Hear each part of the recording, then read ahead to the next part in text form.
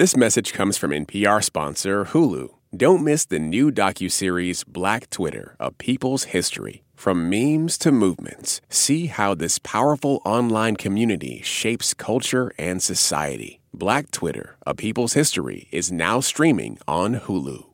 Just a heads up, this episode contains a racial slur. This is Code Switch from NPR. I'm Shireen Marisol Meraji, and we are going back 100 years to Tulsa, Oklahoma.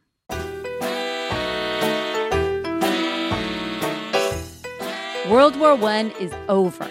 Oil's been discovered. Tulsa's a boom town. People are getting rich fast, and a neighborhood called Greenwood is thriving. Leslie Benningfield Randall has vivid childhood memories of Greenwood. She's 106 years old, but still remembers her home, her toys, this feeling of safety and security. She says she was lucky. My community was beautiful and was filled with happy and successful Black people. Her community was in a part of North Tulsa that African Americans were restricted to living in. Yet it had blocks and blocks of homes and shops and restaurants, doctors' and lawyers' offices, even its own luxury hotel. Then everything changed. What took years to build was destroyed in 2 days by white Tulsans. They burned houses and businesses. They just took what they wanted. Then they burned the building. They murdered people. We were told they just dumped their dead bodies into the river. All this horror over a false account printed in the local paper about a Black boy assaulting a white girl. White Tulsans, jealous and resentful of the Black residents of Greenwood, used that fake story as a call to arms. As many as 300 people were killed. By the grace of God, I am still here. We're listening to parts of Mother Randall's testimony to Congress on May 19th, 2021, demanding justice for this atrocity.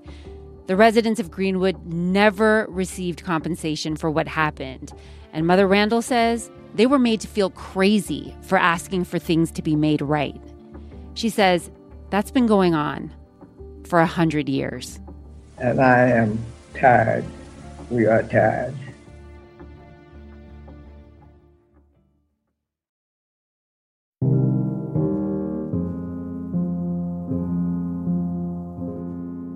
A century after one of the country's most deadly racist massacres, is Tulsa, Oklahoma finally ready to atone for what happened? Or will people like Mother Randall, who have been waiting for things to be made right, have to keep waiting? That's what Code Switch correspondent Karen Grigsby Bates and producer Alyssa Jeong Perry went to find out when they traveled there recently. And as you've all probably surmised, Jean's out this week, but Karen is here. Hey, Bates. Hey, Shireen.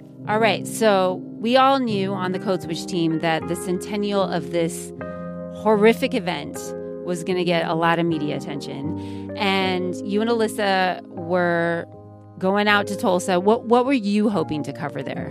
Well, we knew a lot of new projects dedicated to telling the story of the massacre were going up in and around Tulsa. Art exhibitions, music, drama. There were plans for a winding educational walkway called the Pathway to Hope that will symbolically reconnect Greenwood to the rest of Tulsa. And there's a brand new multi-million-dollar museum being erected to commemorate the massacre called Greenwood Rising. So we thought we'd take a look at the art and cultural exhibits that were rising from those century-old ashes. That makes sense, but I know you, Karen, and I feel a but coming. There is a but coming. You know how reporting goes, Shireen. You leave with the story you think you're going to do.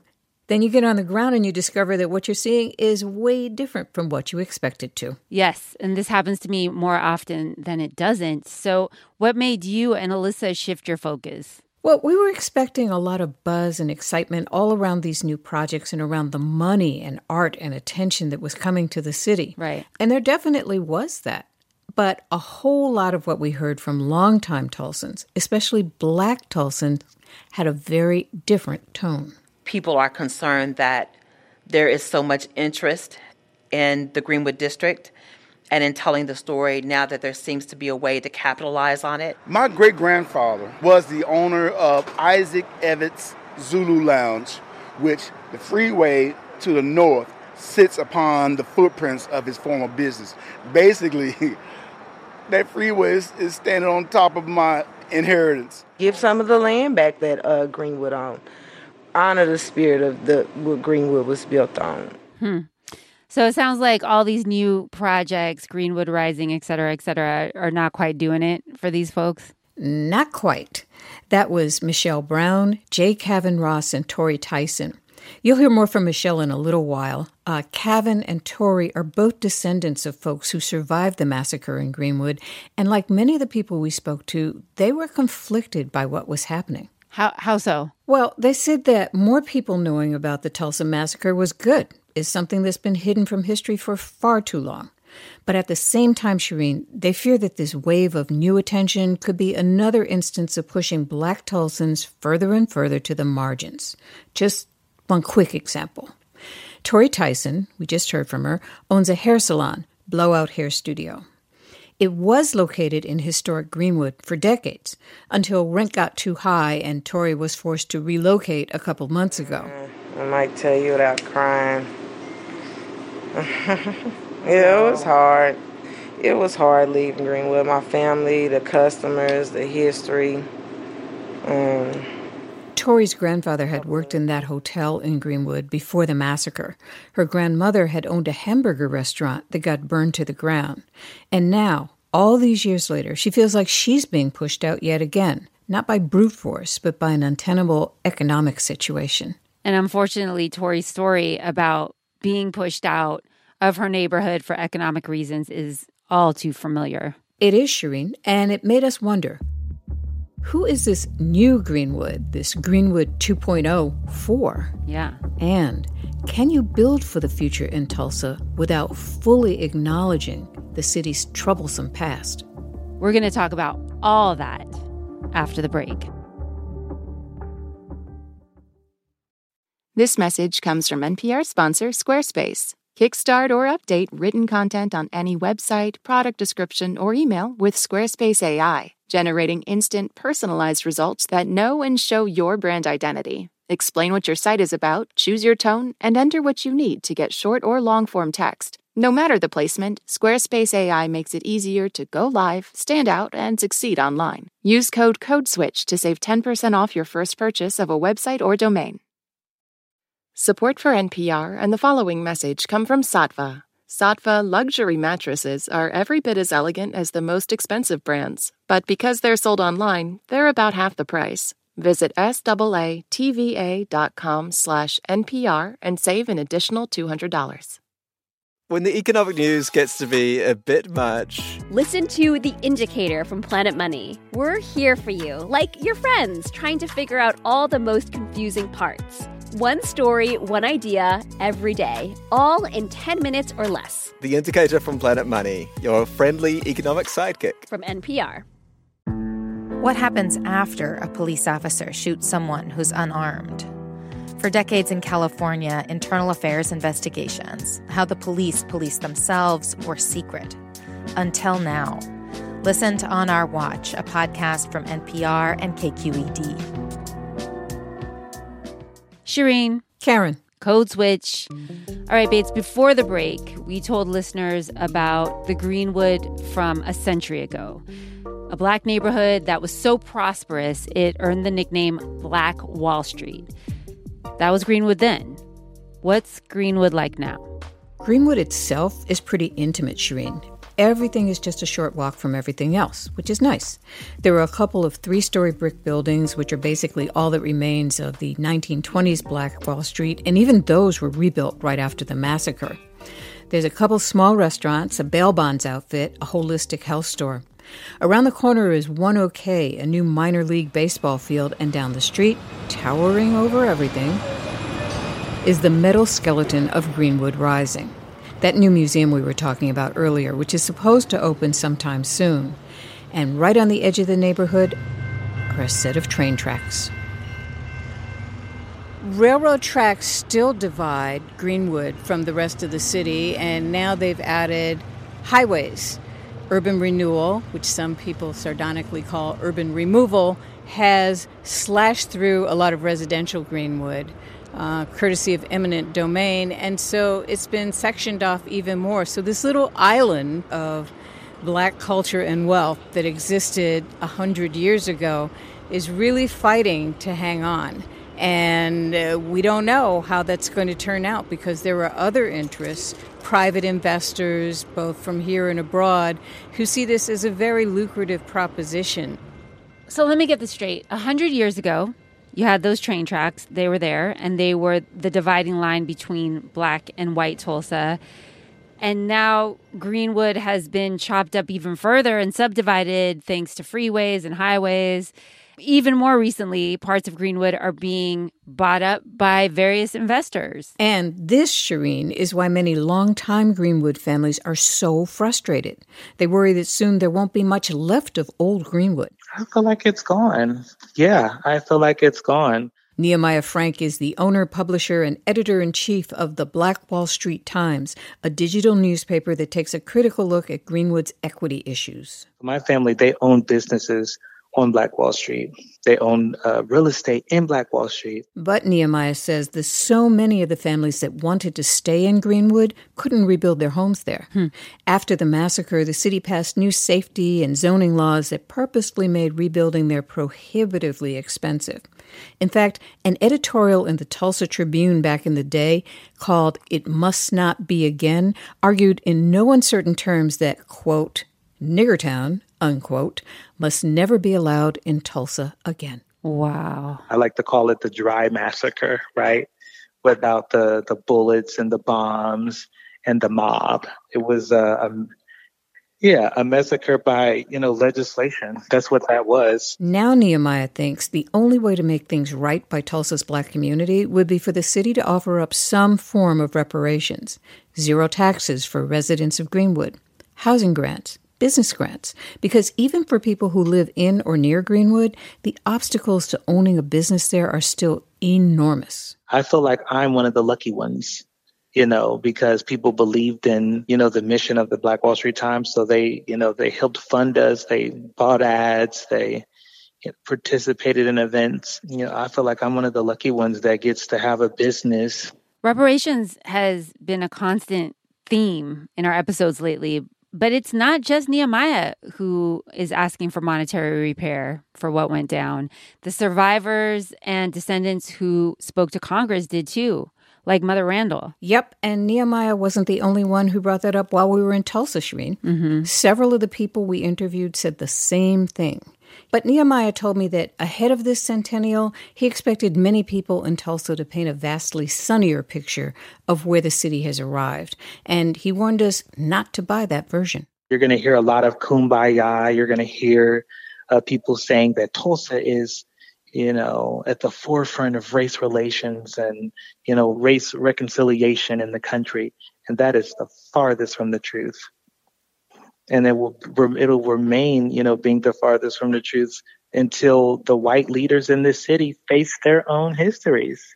Yeah, and it's worth mentioning here that Mother Randall, Leslie Benningfield Randall, who we heard from earlier, the woman who testified before Congress, she has been frustrated as well. Yeah. She recently sent the Tulsa Race Massacre Centennial Commission, which is responsible for the new Greenwood Rising Museum, she sent them a cease and desist letter asking them to stop referencing her as if she supports this work.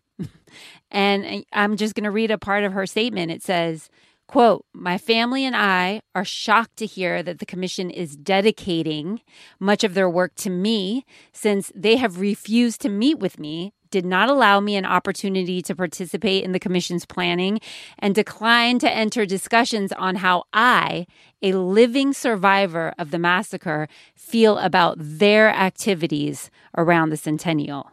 So yeah, some people are less than thrilled with what's going on. Yeah, and Shireen, we reached out to the Centennial Commission to see if they had any comment about what Mrs. Randall had said, and I haven't heard back from them yet, so stay tuned.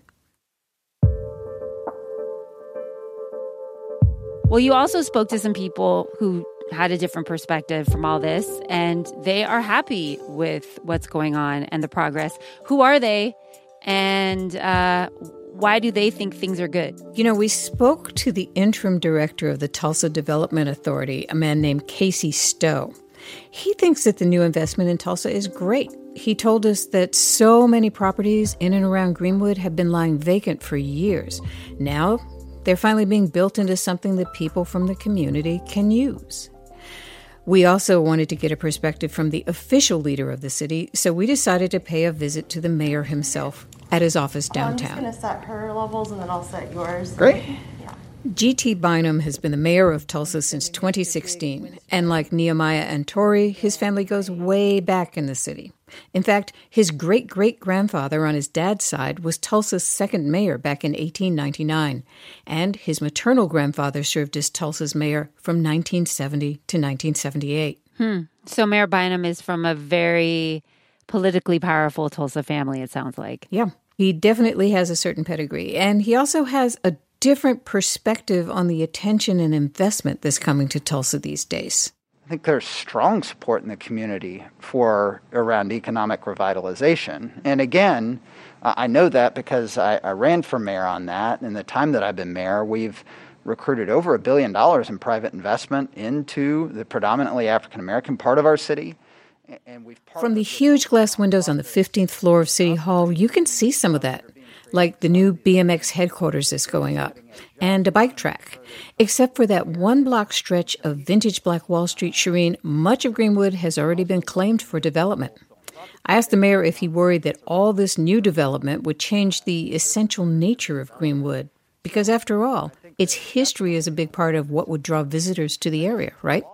Are you worried that with the money that's coming into Tulsa that may have been spurred by the Centennial in part, and into Greenwood even, that the nature of Greenwood is going to change? You know, there are a lot of cities around the country where money has come into previously marginalized communities, and the communities aren't marginalized anymore, but the people who were marginalized in the communities can't afford to live there because everything's new and shiny and expensive. Could that happen in Greenwood? It could if we're not careful, which is why we've initiated at the city a planning process that we're moving forward with over the next year or two that involves the community in determining the land use policies and development options for the surrounding areas. The mayor says that whatever is built on the remaining empty parcels in Greenwood will be done by the Tulsa Development Authority in consultation with the community, and that's fine with some people. Others, as we heard, are more skeptical. Right. Many of the descendants of the massacre and the people who advocate for them want something else.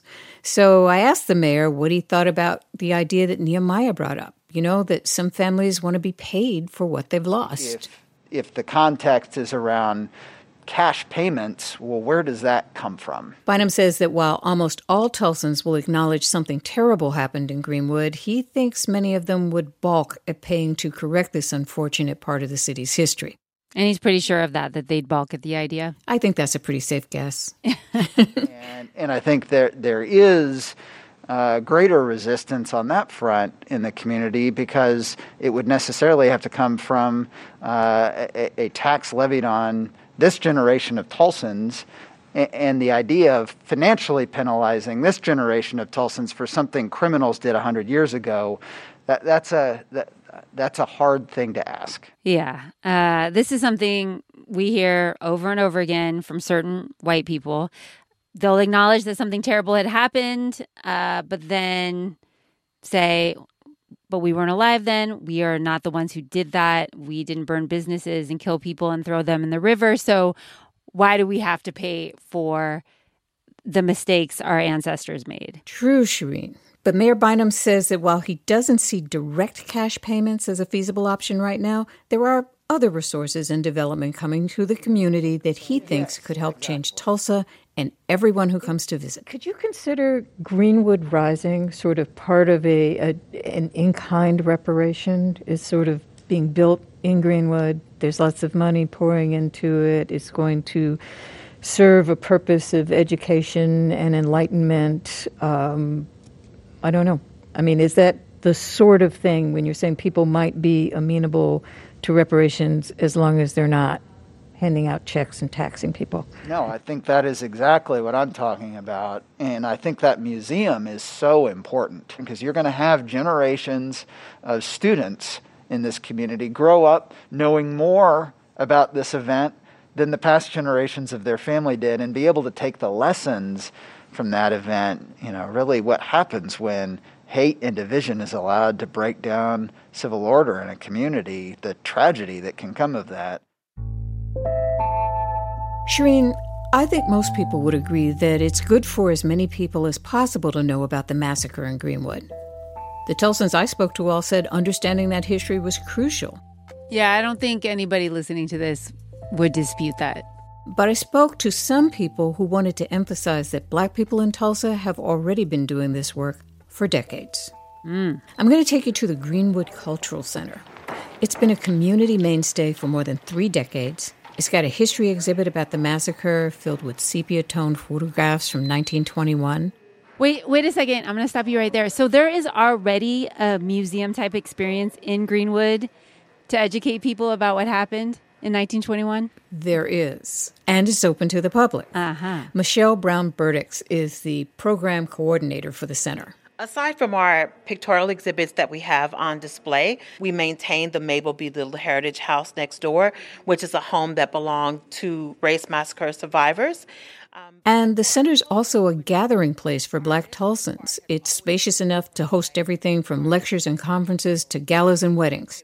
Many families in North Tulsa have sent their children there for after-school programs during the year and for summer day camp. Although the center was closed during COVID, it still served the community. But we've been just as busy during the pandemic with our facility being closed as we were before then. Michelle's the center's institutional memory and is ad hoc historian. She came as a young assistant 25 years ago, and she never left. The day we met her, the center hadn't technically opened yet, COVID restrictions, but it was reopening in a few days, and its small staff was stretched to the limit, preparing for all the centennial visitors they knew they'd be getting. People are concerned that there is so much interest in the Greenwood District and in telling the story now that there seems to be a way to capitalize on it, to commercialize it, and that is disrespectful. We are hoping that all of the financial investment into telling the story, promoting the history, investing in organizations, that this continues after the spotlight is no longer on Tulsa, after the commemoration has passed and things seem to settle down in Tulsa. We're hoping that that type of passion and commitment continues because for us, the story, everything doesn't culminate during the commemoration. It sounds like Michelle is doubtful that there is going to be continued support after the centennial in the way that she's hoping for. Well, she knows the history. For 100 years just about, nothing's really been done to fix Greenwood. So what makes now different? The railroad tracks just south of here that you can see from outside the Greenwood Cultural Center were a dividing line in 1921. Today, those railroad tracks are still a dividing line in 2021, dividing the North Tulsa community from the city of Tulsa as a whole. And there's so much discrepancy that if you live north of those railroad tracks, your life expectancy is 11 years shorter. Some things do seem to be changing slowly, though. Michelle says North Tulsa finally got a much-needed full-service grocery store just a few days ago, for example. But she's concerned that so many people still don't know Greenwood's history. the glory that was Black Wall Street, and those gore-soaked 2 days when a thriving community was erased.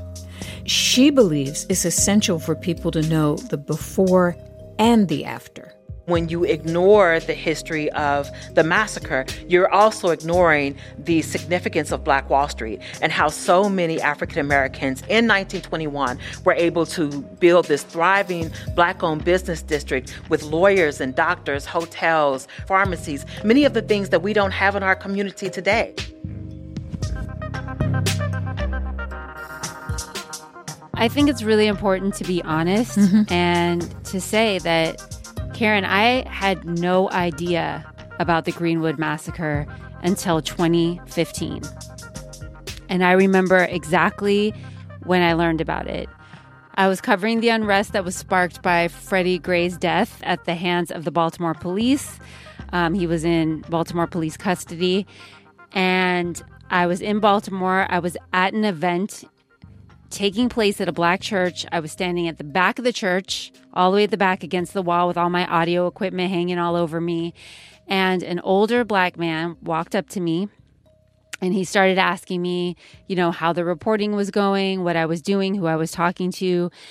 And we kept chatting. And then he said, you know what you reporters never talk about? And I said, what? Tell me, what don't we talk about? And he said, you don't talk enough about Black self-reliance. You don't talk about the importance of buying Black and Black business ownership. And he went on to talk about, how fast money leaves a Black community versus how fast it leaves a white community. And then he added, but it wasn't always that way. And he said, I bet you've never even heard of Black Wall Street. And I had to admit that no, I hadn't. So he walked away and he said, look it up. Yeah. And I did.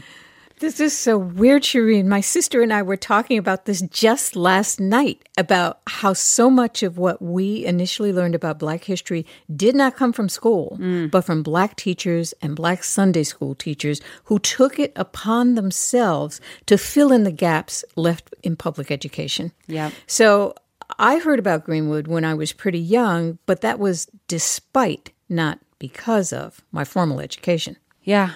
And, I feel like that's still happening. I don't think this is taught in schools right now. Still. Well, as a matter of fact, Shireen, speaking of public schools, one final irony. The day Alyssa and I left Tulsa, we saw a report that Oklahoma's Republican governor, Kevin Stitt, was signing a bill into law that forbids teaching critical race theory in the state's public schools. This new law bans teachers in K-12 schools from teaching lessons that would cause, in the governor's words, discomfort, guilt, anguish, or psychological distress to any student because of their race or gender. Huh. Yeah. How's that saying go? Those who don't remember the past are doomed to repeat it.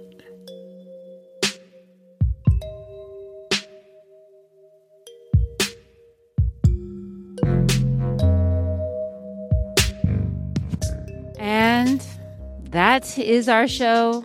Thank you, Karen Grigsby Bates, for bringing us your wonderful reporting. You're welcome. This story was reported by me and Alyssa and produced by Alyssa. It was edited by Leah Dinella with help from Steve Drummond and fact-checked by Jess Kung. And a shout out to the rest of the Code Switch familia, Jean Demby, Summer Tamad, Natalie Escobar, Kumari Devarajan, and L.A. Johnson. And a special thanks to our photographer, Chris Crease, who accompanied us for part of the trip. You'll be able to see his portraits on the Code Switch website. You can find us on Twitter. I'm at Radio Mirage. Karen's at Karen Bates. And there's a short list of Tulsa-related books, because we're all about books, at our website, npr.org/codeswitch. Jean will be back next week. I'm Karen Grigsby Bates. And I'm Shireen Marisol Meraji. See ya. Peace. A special thanks to our funder, the John D. and Catherine T. MacArthur Foundation, for helping to support this podcast. On NPR's Rough Translation, there's just fewer people that know somebody that's in the military. After 20 years of war, are civilians and military farther apart than ever? They were asking me, do you want to hear this? Do you want to know us? Listen to Homefront, the new season of Rough Translation. This message comes from NPR sponsor Discover. Get the service you deserve. With 24/7 U.S.-based live customer service from Discover, everyone has the option to talk to a real person anytime, day or night. Limitations apply. See terms at discover.com/creditcard.